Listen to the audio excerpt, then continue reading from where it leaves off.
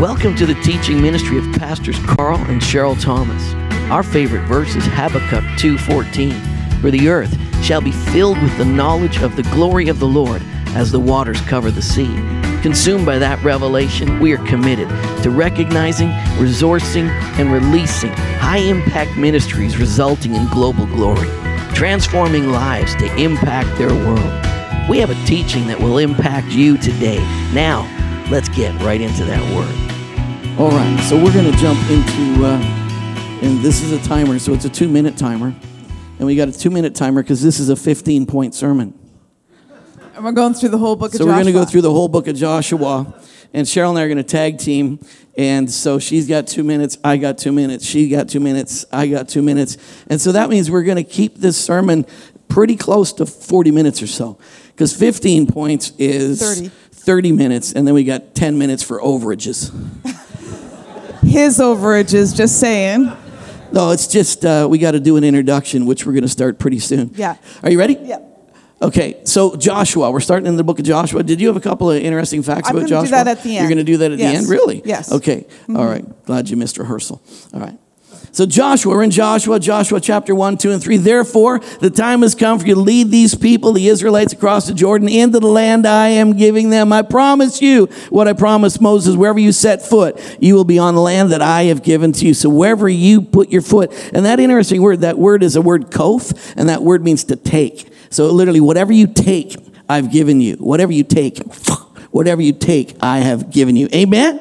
So, man, it's time. It's time to stop wandering around the wilderness. It's time to transition into the full promise of God. Yes!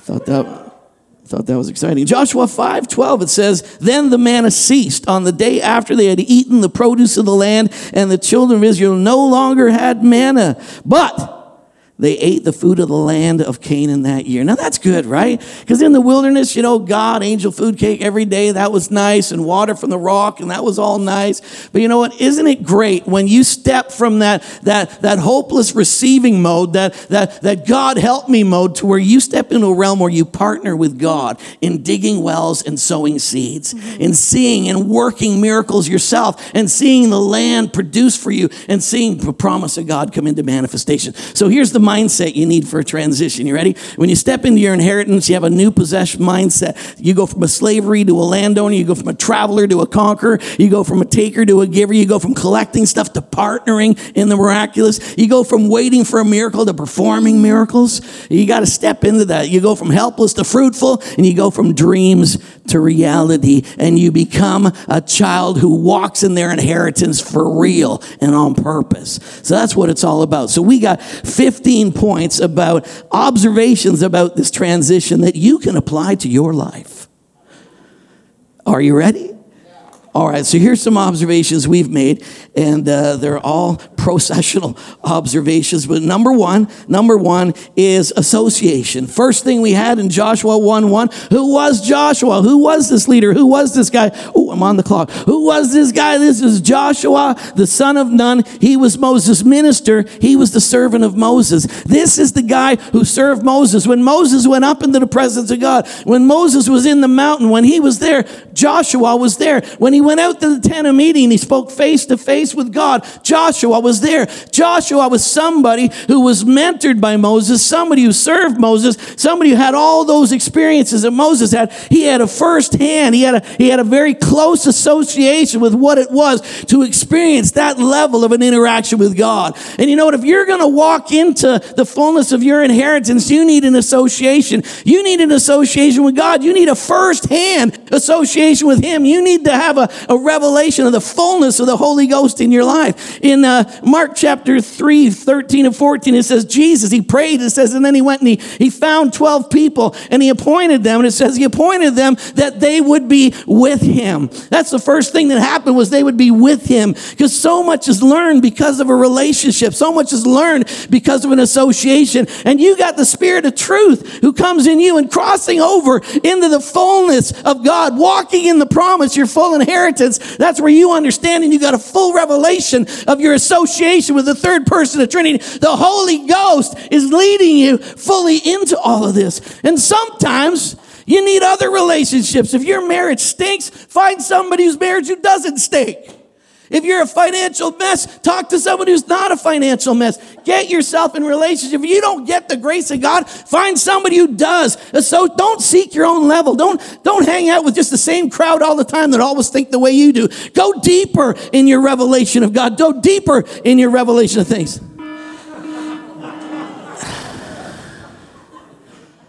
My turn. Okay, you're going to push the button for me? Oh, okay. All right, so we've got association. The next point is elimination. I told Pastor Carl I didn't really like this word because it always makes me think of potties and toilets. Anyways, we have elimination. And Joshua 1:2 says, Moses, my servant, is dead. And so God was challenging Moses to eliminate some of the failures and successes from past leadership. But I don't know about you. If I had to step into Moses' shoe, that would be a little bit daunting. True. I would be remembering Aaron's rod that budded to stop a plague. I'd be remembering Korah's rebellion where everybody got swallowed. I'd be remembering the fact that Moses was forbidden from going into the promised land because he didn't do exactly what God said. So I would be nervous about that. I'd have to eliminate those kind of things. But I think a transition, it's a time of transition. It's a time of a new dispensation for Joshua. It's a time of change and passage and adaptation and evolution for even himself. He's no longer the servant, but he has to become the leader. And now he has to lead these people through a different dispensation in different time. So when I think about transitions like that, I'm reminded of the scripture in Isaiah chapter 6 where it says that on the year that King Uzziah died, I was in the presence of the Lord. This is Isaiah talking. He said, I saw the Lord sitting on a throne high and lofty, and then the hem of his robe filled the temple. Then I heard a voice of the Lord saying, whom shall I send? And I said, here am I, send me. When we move forward, we need to leave the past behind. But before we leave the past behind, we need to see the Lord, we need to hear the Lord, and we need to respond to the Lord. And that's the same as Joshua. He had to wait on God, he had to hear the Lord, he had to respond to the Lord, he had to do what God said. Moving forward with God is leaving the past behind, it's possessing your present, and it's seeing your future. Boom. But mics are expensive. That was good. So I went over, so that's 1-0 for me. Okay, so is that how it works? I don't know. Yeah, Paul said this. He said, I have achieved, not that I've achieved, but I focused on one thing, forgetting what is past and looking forward to what is in the future. And that's a good point about Isaiah, because you know what? Sometimes you won't see your future because you're focusing on the king. You're focusing on something in your life. And that's what Moses was doing. He was probably commiserating a bit. They Joshua, mourned thinking about Joshua. Moses. That's why Moses is dead. I mean, I think he knew he was dead. 30 years of mourning. It's time to move on. It's time to move on. It's time for you. It's your time. And I think that's what Isaiah had to see, that, you know, Uzziah is dead. Quit mourning about that. And you know what? Sometimes for you to step into your future, your king's got to die. Sometimes you've propped something up in your life or something in your life that's your source of everything. Sometimes to move to another level, you got to let that go.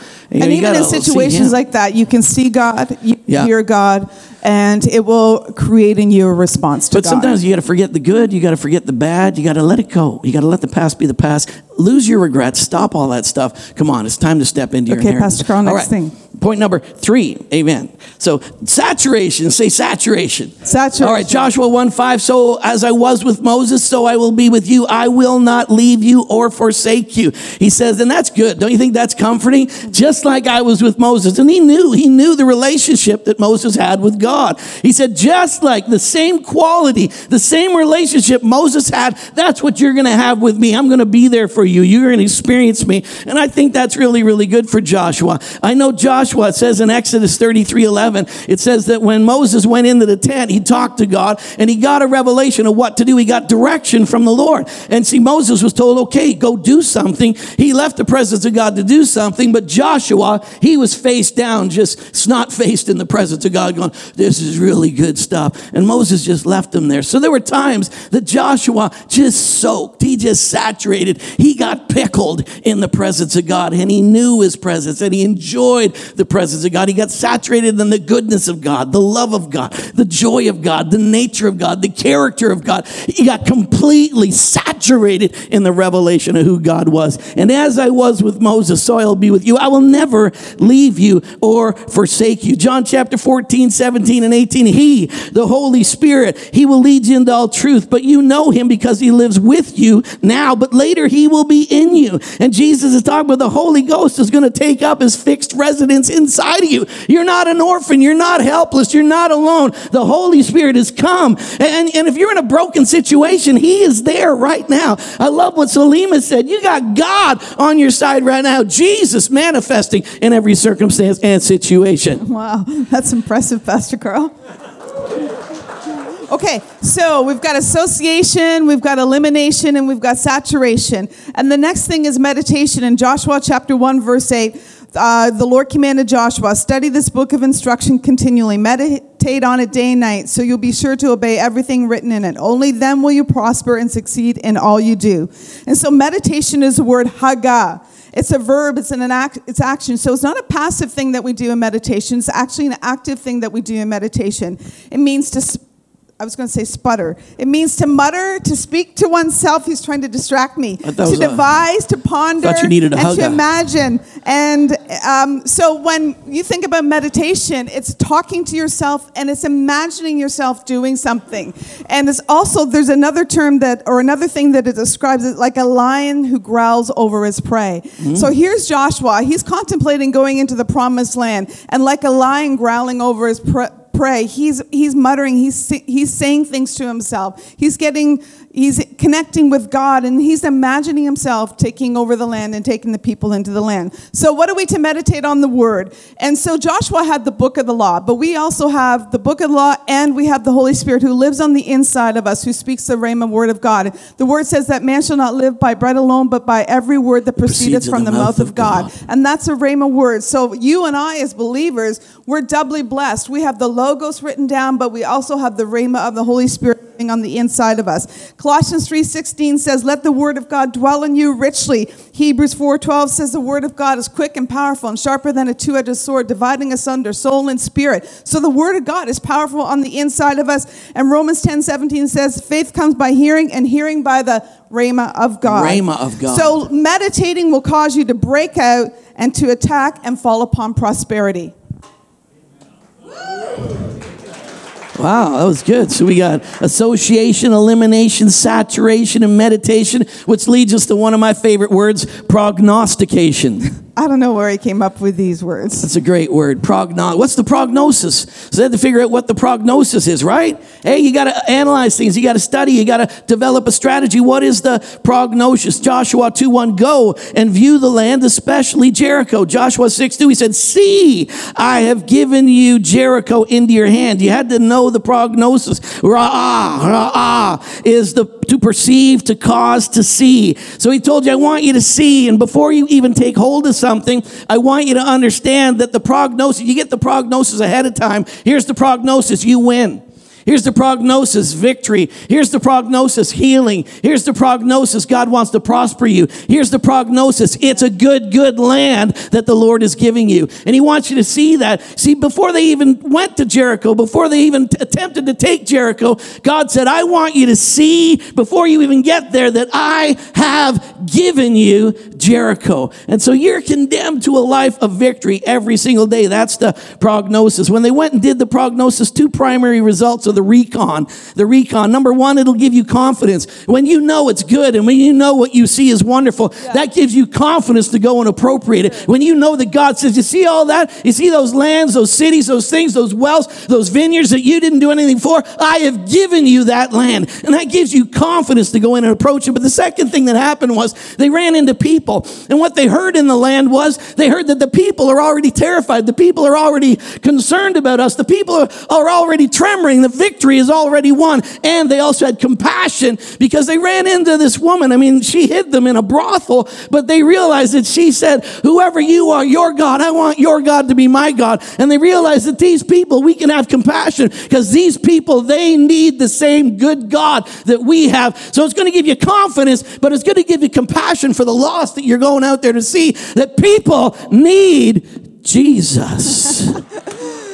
Very good. Very good. And I just wonder sometimes if more people had realized, nope, this isn't my turn yet, had realized that they could appeal to the compassion of God and the goodness of God. If Rahab appropriated that, Rahab, she was David's great grandmama. But how many others could she have was appropriated Jesus' the compassion of God? She was in the line of Christ. Somebody in that land, somebody who was seeking deliverance. The most powerful people in the world are probably still in the harvest, and we need to get them out. True. All right. All right. Sorry, I interrupted you. All right, so we have association, meditation, saturation, prognostication, and we also have incubation. In Joshua 3, verse 1 and 2, after he spent this time with the Lord, he's been commanded by the Lord to be strong and be courageous. And it says that, and then the Lord said, you're going to go over and go through the river. And Joshua 3, verse 1 to 2 says, and Joshua lodged there for 3 days before passing over. Lodge means to rest, to tarry, to remain in a state of waiting on God and listening. And it wasn't a state of inactivity, but it still was a state of waiting. And I would imagine that meditation and incubation are closely related together. And as you meditate and you see God and you hear God and you get direction from God, you need to incubate that because you don't want to kind of go off with half-baked ideas. So Joshua incubated. He stayed. He lodged. He remained in a place of openness to God and listening for God. The word doesn't tell us that God gave him specific strategy, but if God told him everything else, I would imagine God said to Joshua, tell the people that you have to wait for the priest to go into the river. They're going to go into the middle. I want you to go a half mile behind them and everybody purify themselves. Gather 12 stones, set up these altars. Set up the pillars in the middle and everything else. So incubation is a time where you can receive more specific direction from the Lord. And so we don't want to act on half-baked ideas. We want to get our plans, make our plans, and soak our plans. Isaiah 64 verse 4 says, God acts for the one who waits for him. Amen. That was good stuff right there. That was good. I had I could redeem some of that time. No? Oh, I can't. Okay, I can't start it. All right, don't start it. I'm not going to start it then. Okay, articulation.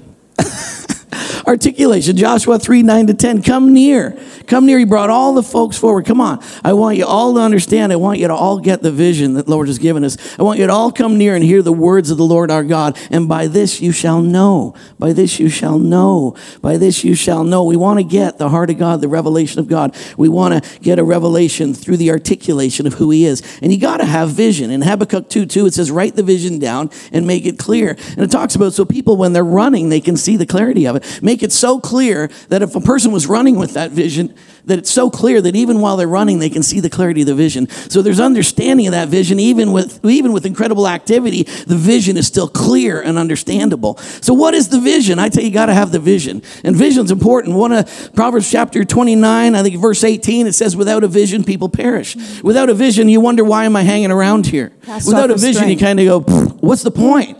And you see, vision is what attaches you. Vision is what connects you. Vision is what gives you passion to do something. So one translation says, without a harness, people cast off restraint. It says vision can be considered even a harness. So you get harnessed with the purpose when you understand the vision. It's like if we had, a whole bunch of horses in a field. All those horses by themselves, there's a lot of horsepower, but it's not harnessed. But when you get the horses and you harness them, you hook them up like the Budweiser Clydesdales. I mean, they can pull a massive load. When you get harnessed with the purpose of God, that's when purpose comes on you, and that's when you start to manifest what God's called you to do. So it's very, very important to have purpose. We got vision around here, even at Impact Church. There's things we're doing. There's things happening right now that I don't want to share half-baked stuff, but there's a lot of really good stuff happening right now with lands and properties and things and assignments in Nova Scotia. We got another church in Nova Scotia that would like to align with us. We got another church here in Ontario that we're starting to work with now. There's a bunch of things going on, and it's going to unfold. It's going to unfold. I see churches all the way down this 401 corridor, all the way. Wow. Is Gracie keeping score today?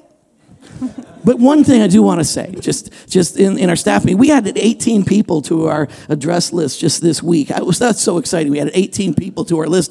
That means people that have become consistent people attending. They become consistent givers, and they're plugging into an aspect of ministry. That was 18 people. But we made a dedication. Our staff, we've been praying together and texting each other every day. We're praying for 10 new families by July 1st. 10 new families. I had somebody last night saying that's too small a number. I said, well, pray with us then. Go higher, go bigger. But I want to tangibly, I want to check that box that on July 1st there's 10 new members here. I took a lot of your time there. I'm sorry about that. Going I'll press start. All right, so my next point is activation. Activation means to make something happen. Joshua 3, verse 15 to 16 says, the Jordan was overflowing its banks. But as soon as the feet of the priests who were carrying the ark touched the water at the river's edge, the water above that point began to back up a great distance all the way to a town called Adam. I love this picture. I love that God causes you to go into a new destiny, a new dispensation, not in a time of drought, but in a time of overflowing, of harvest and the river banks overflowing. And I love that God doesn't take us to a place of drought, but he takes us to a place of prosperity. I love this thing because, these priests who were all dressed up in their garb, and I don't know if you've ever tried to cross a river or a creek when it's flowing and it's running and your feet get stuck in rocks and everything, but these priests had to step out into that river in all of their priestly garb. They had to carry the Ark of the Covenant on their shoulders, but you know what? As soon as they stepped into the river stopped flowing, and anything from that point went all the way to the Dead Sea, and anything beyond that point backed up all the way to Adam. And so when I think about activation, I think our action makes God's word operative in our lives. I love that all the way back to Adam, though, because that means for me when, if there's only one time a year that there's a flood at the Jordan, and that's during this season. And they could have said, Lord, tell you what, let's wait another month or so, because in a month it's only going to be a creek, and we can just step over it. Mm-hmm. But see, God wants you to realize that just like getting out of Egypt was a miracle, stepping into your destiny is a miracle. Stepping into your destiny isn't a principle. Stepping into your destiny isn't good behavior. Stepping into your destiny is stepping into a realm of the miraculous. Mm-hmm. And it was a miracle to get you out, and I want it to be at flood stage because I want you to see it's a miracle that gets you in. Mm-hmm. And you're called to a life of the miraculous, and they went across in flood stage. And the waters went all the way back to Adam. That means all the way back through your line, all the way back through every generation. I am cleansing that whole thing so that you're going to walk now in newness of life and freshness of life, and none of that junk is going to follow you into your destiny. Can I get an amen for that one? It's a good thing I give him some more time. You did give me some more time. I love this, that the people exited slavery through water, and they entered into their destiny through water. Amen. Miraculous stuff. Ready? So we got number 9 is identification. Now what's interesting is that massive miracle to get you into the new land, right? You're in the promise of God. Whoa, let's go, attack, yeah! But no, again, it was wait.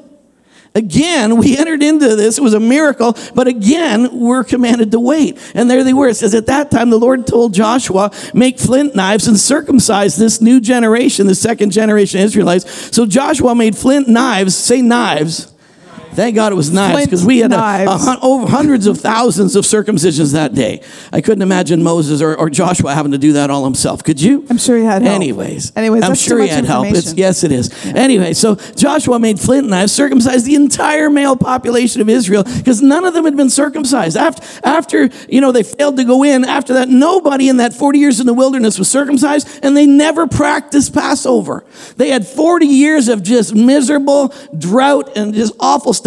Now, for the first time they came in, for the first time now, every male had to be circumcised, and they did the Passover for the first time. So that whole thing, and it's at a place called Gibeath Haraloth, which I don't know, it's Gilgal. It's a place called to roll away, or to peel back, or to roll away, to push back, to move once and for all. We're taking all the past, we're taking it all, we're being set apart to a new place in life. And that place is called, it means a mountain of foreskins. That's what it means. Interesting place, a mountain of foreskins. So let me just quickly look. Why circumcision? Why this sign? Why this thing of circumcision? First of all, because it cuts to the root of your identity. It tells you who you are. And when you're going to enter into the promise of God, you got to know who you are. It cuts to the root of your identity. You are a child of God. It's the first identity that you have. Is it a boy? Is it a girl? Well, here it is. You're a child of God. That's the identifying thing. Second thing is privacy. Right in the private place, nothing's hidden from God. And the third thing is creativity. Nothing divine of origin is going to come out of you, because you have to have the touch of God for anything powerful and divine to come out of your life. So you need the circumcision for that to happen. I gave you extra space. Wow. All right.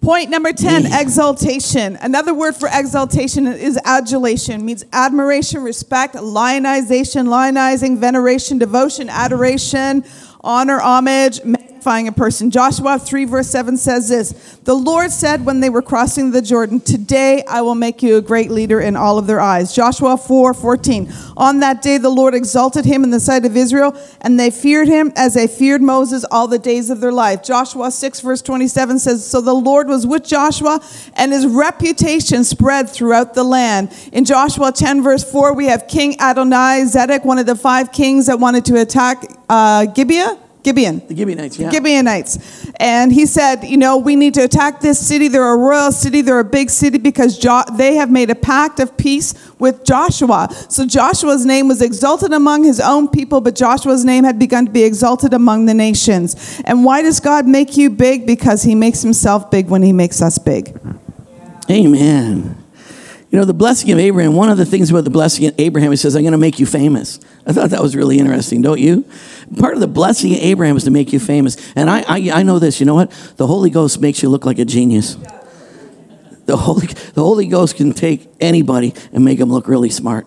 And the Holy Ghost, his presence in your life is always going to exalt you and bless you. It would have looked so weird, their first strategy, going to Jericho, 6 Marching days around. quiet, march around 7 days, blow a horn.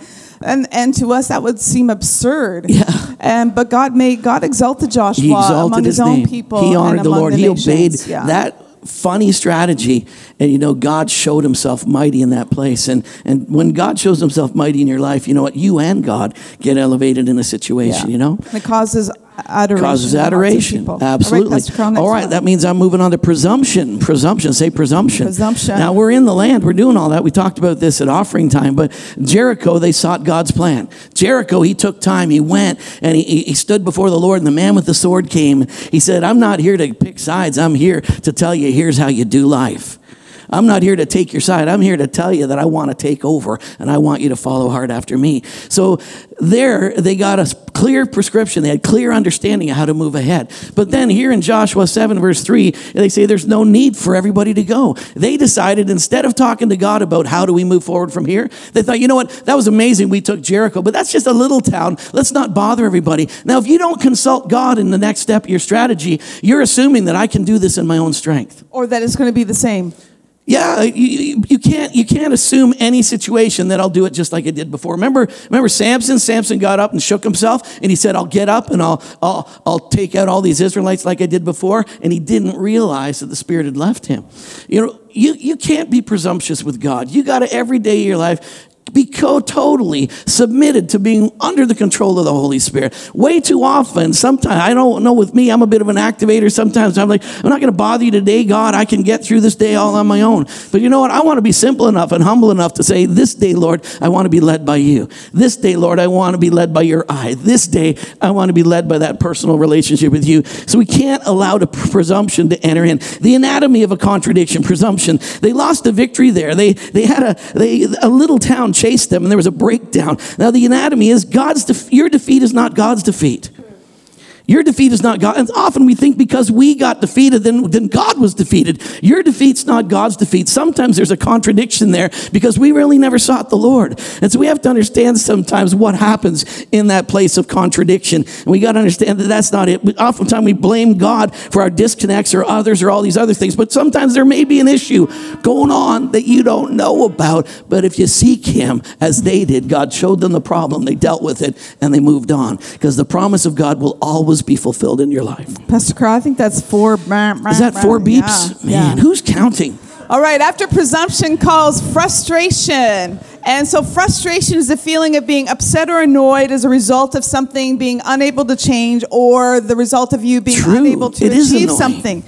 Joyce Meyer says this, frustration is a sign I'm acting independently of God. And that's precisely what happened to the people of Israel. They acted independently of God. They did not consult God. They just assumed or presumed that it would be the same way.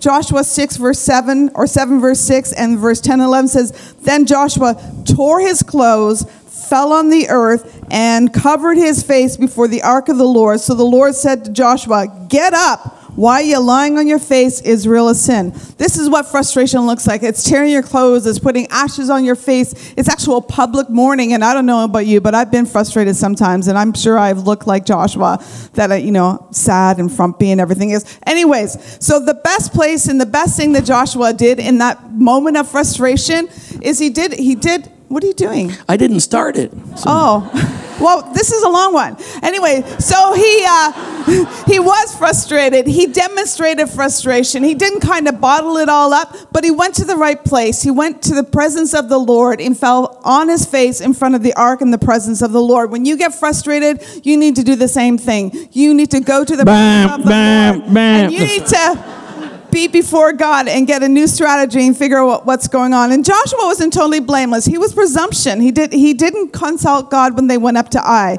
But you know what? What about the rest of the people who were just following Joshua's commands? Yeah. And they all suffered because of one person's stupidity. And because Joshua and the leaders presumed that they could do the same thing. Sometimes there are things in your life that happen that have nothing to do with you, that you are out of control of. And you can be frustrated. I think about Hezekiah when it says in Isaiah that Hezekiah was a good king and had done everything right, and then Sennacherib brought his army against him. Yeah. It's like, what the heck, God? What's going on? Deal with this? But you know what? In a place of frustration, even if there are people responsible, or even if you're responsible, come on, don't walk around forever in mourning in sackcloth and ashes. You need to go to the presence of God. You need to fall before the ark of God. Yeah. And you need to get a strategy and figure out what's going on. Sometimes losing the battle, you find new ways to win the war.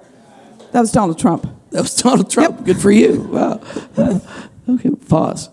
All right, good. I'm doing really good with the time. Well, actually, no, I think you were way over that time. How many think she was probably way over on that one? I still had 29 seconds. No, that's because I started it like a minute late. Oh, whatever. Okay, anyway. Authentication. How many are actually getting something out of this so far?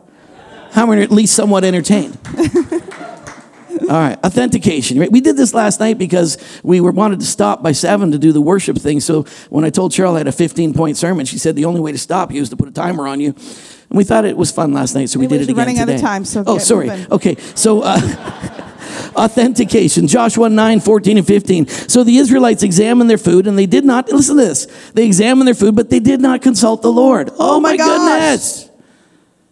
Right after Ai. Right after all that, again, here they are. It says, but they did not consult the Lord. They examined their food, but they did not consult the Lord. Then Joshua made a peace treaty with them and guaranteed their safety. And the leaders of the community ratified their agreement with a binding oath. Now, here's an oath. Here's what you do when there's a covenant. And making a covenant means my enemies are your enemies, my needs are your needs, my problems are your problems, and my resources are your resources. And when you honor who you are in Christ, even when you are mistreated, you most manifest your true identity as a child of God. Amen, that's true. Let me read that again. When you honor who you are in Christ, even when you're mistreated, that is when you most manifest your true identity as a child of God. See, here they were. These people lied to us. These people tricked us into a covenant. And yet when their enemies came to attack them, the Gibeonites said, hey, we got a problem. I got 5 kings coming to kill us. I don't know. If I was Israel, I would have said, you deserve it, you filthy wretches. You lied to us anyways. No, you wouldn't. No, I wouldn't. But you know what? Even if you've been mistreated in a situation or a personal experience, you know what? You have a covenant with God, and you have a responsibility to love every single person around you. And if you take it in your own hands and you get to pick and choose who you love and don't love, you're not manifesting your true identity as a child of God. Everyone, you're in debt to love everyone. And when you honor people who are even, it says that you're more blessed, you are most blessed even when people lie about you, falsely use you, and all that. That's when you really manifest that you're a son of God, and you authenticate who you are in Christ. You know, Jesus himself, he suffered and died. He was mistreated and abused. And he said, Father, forgive them. That's it. What did he say? Father, forgive them. They don't know what they're doing. That's right. Okay, so the next thing is demonstration. Demonstration is the act of showing that something exists or is true by giving proof or evidence, the proving that God is on our side. It says, honoring the covenant led to displacing 5 kingdoms. So 5 kings and their armies came out to attack Gibeon, and Joshua came to their aid. And the 5 kings were the king of Jerusalem, which means peace, the king of Hebron, which means union, the king of Elgon, which means authority. Jarmuth. No, Jarmuth means authority. High Elgon places. means anointing. Fatness, anointing. Sorry. And Lachish means invisible. It does mean invincible. Yeah. These are the distinguishing features that belong to us. Come on. I have peace. I have union. I have authority. I have an anointing, and we are invincible. Amen? And so God wants to demonstrate that we belong to him, and we need to demonstrate God as well. Exodus 33, verse 15 to 16 says this. Moses said to the Lord, if your presence doesn't go with me, do not carry us up from here. For by what shall it be known that I and your people have favor in your sight? Is it not in your going with us, so that we are distinguished, I and your people, from all other people on the face of the earth? God wants to distinguish us among the peoples of the earth, and he does this by showing up big and showing up strong on our behalf. And he gives us peace, he gives us union, he gives us authority and anointing and invincibility. Those are ours. And those are things that belong to us. And God allows us to participate in victory so that we demonstrate that God is on our side. Amen. Isaiah 26. Oh, I can say it really fast. Verse 12 to 14 says, the former tyrant masters are dead. They shall not live any long or reappear. They are powerless ghosts. They shall not rise and come back. Therefore you have visited and made an end of them and caused every memory of them and every trace of their supremacy to perish.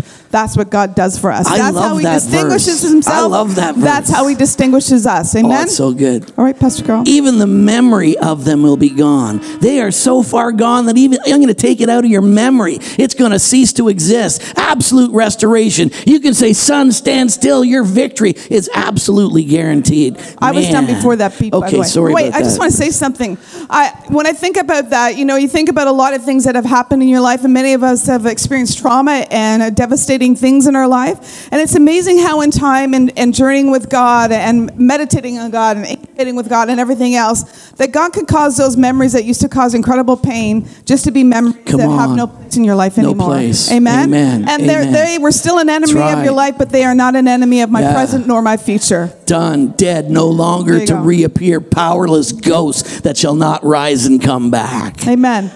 Say that. Say that. Say that to those experiences that keep you up at night. Say that. Amen. Man. All right, Pastor Carl, next one. Number 15. Say 15. Woo! And there's only 35, so we're getting close. This is one of my favorite guys is Caleb. I love Caleb because Caleb was a Kenizzite, which means he wasn't even originally an Israelite. He was somebody who chose to be an Israelite. Caleb chose, and his name means dog. Woof, woof. Here was a dog who chose to be an Israelite and became a leader in that tribe. Was sent out. And this Kenizzite, who wasn't even an Israelite, he was one of only 2 people of that generation that actually got to enter into the land. But Caleb, when they got into the land, he said, Joshua, this is it. I've been waiting for this day for 40 years. I couldn't wait for all those miserable people to die. But now it's time. Don't give me my inheritance. Don't give it to me. I'm going to take that high place. I'm going to take Hebron. I'm going to take intimacy. I'm going to take the place of union. It's mine. I saw it. I want it. And I'm taking it now.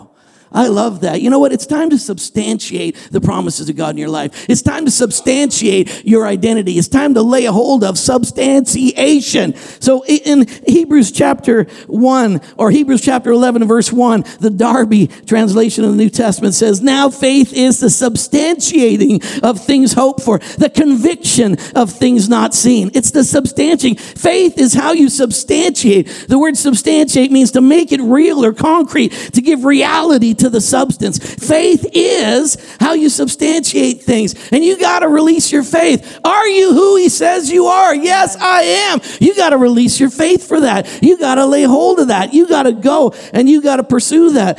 Embrace your inheritance absolutely and totally for real. You got to release your faith and say, come on, it's mine. I'm taking it now. Amen. Very good, Pastor Carl. Yes. So before Pastor Carl goes on to his last couple slides, I just want to go over a couple of things about how Joshua is a type of Jesus. Because all through the Old Testament, we're trying to find Jesus in the Old Testament when it looks muddied by so many crazy things. So how is Joshua a type of Christ?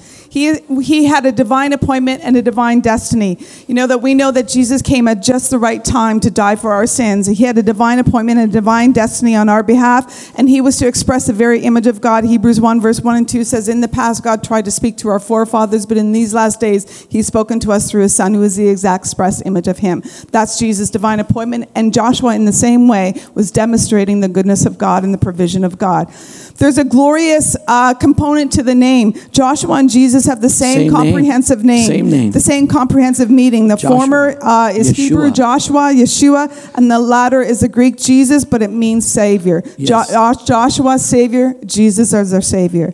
As a servant, Joshua was a servant of Moses, and he was the successor of Moses. As Joshua succeeded Moses, so Jesus and the gospel succeeds the Mosaic law, and is superior to the law. The gospel is superior Amen. to the law, for the law was given through Moses, but grace and truth has come through Jesus, and Jesus is a succession to the law that was given through Amen. Moses. Amen? Joshua was the commander and the leader of the people, and Jesus represents our commander and our leader. He went before us. He suffered and died before us. He took on humanity. King of Kings. Yeah, King of Kings. He'd suffered and died on the cross, been exalted for all of his people, and we now know him as our captain and our leader. It says, for the glory set before him, he endured the cross, and he did that to bring many sons to glory. So he captain of our glory in the same way that Joshua was the captain and the leader. Joshua conducted the people through the Jordan.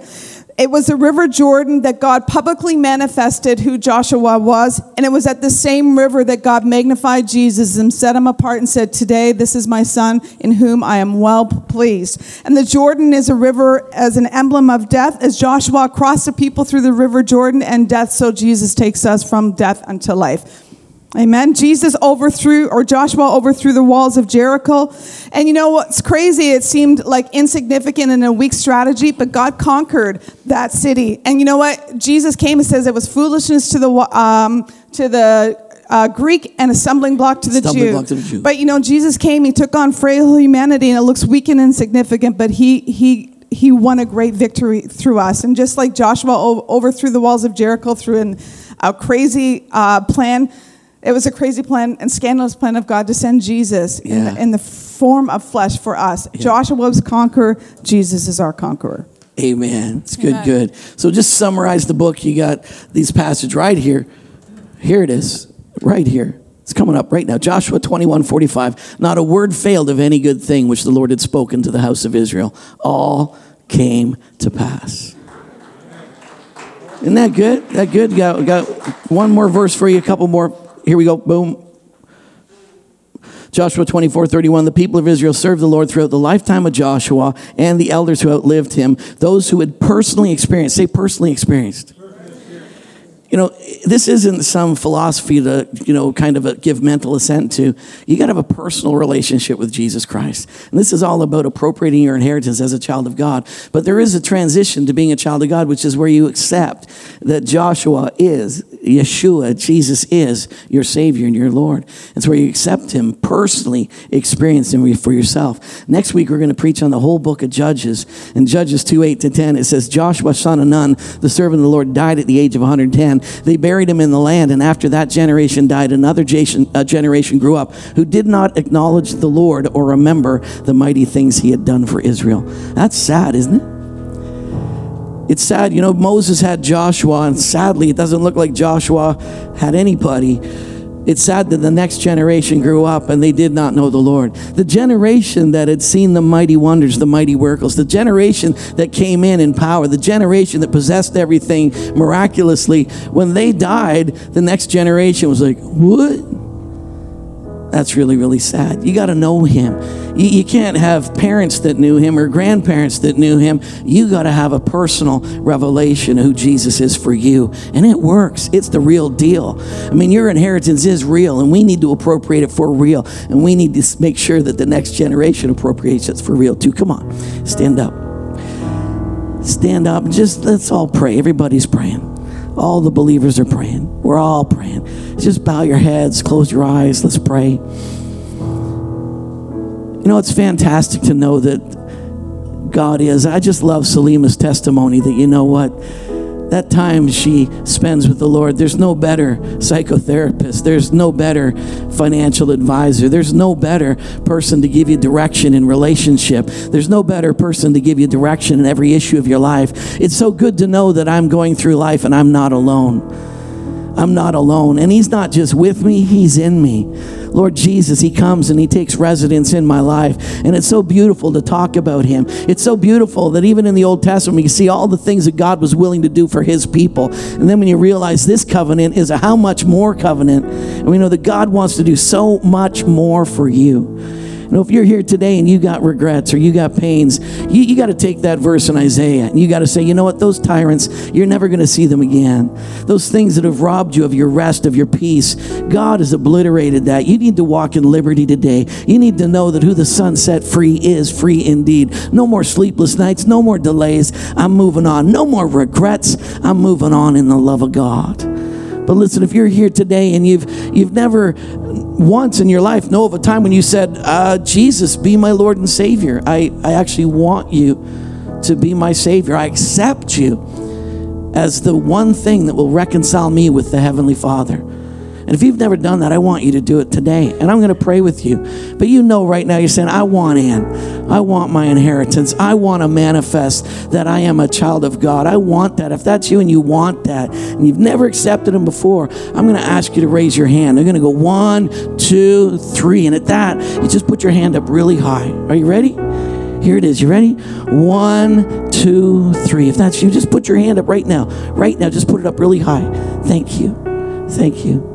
Anyone else, put your hand up really high. You can still do it really high. Anyone else? All right, you can put your hands down. Wow. Now you put your hand up. We're going to pray. I want you to pray. I want you to hear your voice. I want you to hear your voice. And we're all going to pray with you. So you lift up your voice. And a miracle is going to happen. Because you're going to be born from above. And God's going to take up residence in your life. And you'll never be the same. And it'll be so, so good. So good. So everybody's going to pray. You pray and everybody prays. You ready? Say, Lord Jesus, thank you for coming for me. Thank you for giving yourself for me.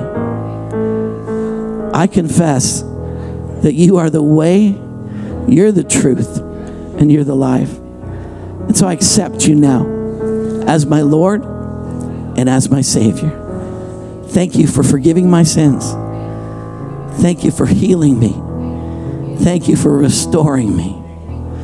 Now, Holy Spirit, come on in. Testify with my spirit that I am a child of God. Thank you for saving me. In Jesus' name, amen. That was so good right there. That was so good, eh? I just said those are on altar ministry today. Come on up front if you're on altar ministry. You do altar ministry. Just come on up front here and just, if you've been here today, you walked in and the whole service has been set up for you. The whole thing's been aligned for you. The songs, everything. You walked in with heaviness. You walked in with concern. You walked in with regret. You walked in, but it's all been fashioned to show you that you have a great inheritance. You have an amazing heritage. You have a great big God who loves you. If you got anything you want to leave at the altar today, if you got anything you say, you know what, I'm not taking that outside with me. I'm going to go in newness of life. I want you to come to the altar. These folks are going to pray with you. If you need healing in your body, you need a word from God, you need revelation for a situation, there's a place here where you can get prayer and people are ready to help you. So the altars are open. Have you been to the altar lately? Hey, have you been to the altar lately? It's a good place to reconnect and let God touch your life. Let me bless you. Heavenly Father, thank you for your goodness, your kindness. Thank you for the Word of God. We pray that we sped through the book of Joshua, but there's so many good, beautiful, wonderful things there. And we see, Lord, that what you did for them, the way you brought them in, the way you took them, and the way you were committed. Not one of the words that you spoke over them was not fulfilled. Not one. But you performed every word. And I thank you that your word, not one word will fall to the ground, but you'll watch over your word to perform it in our life. So I just pray that as we've heard the good things today, that we'd release our faith to embrace all the good things of God for ourselves. So Father, I bless this house. I bless each and every one right now. In the name of the Father, the Son, and the Holy Ghost, I command them blessed. In Jesus' precious name, amen.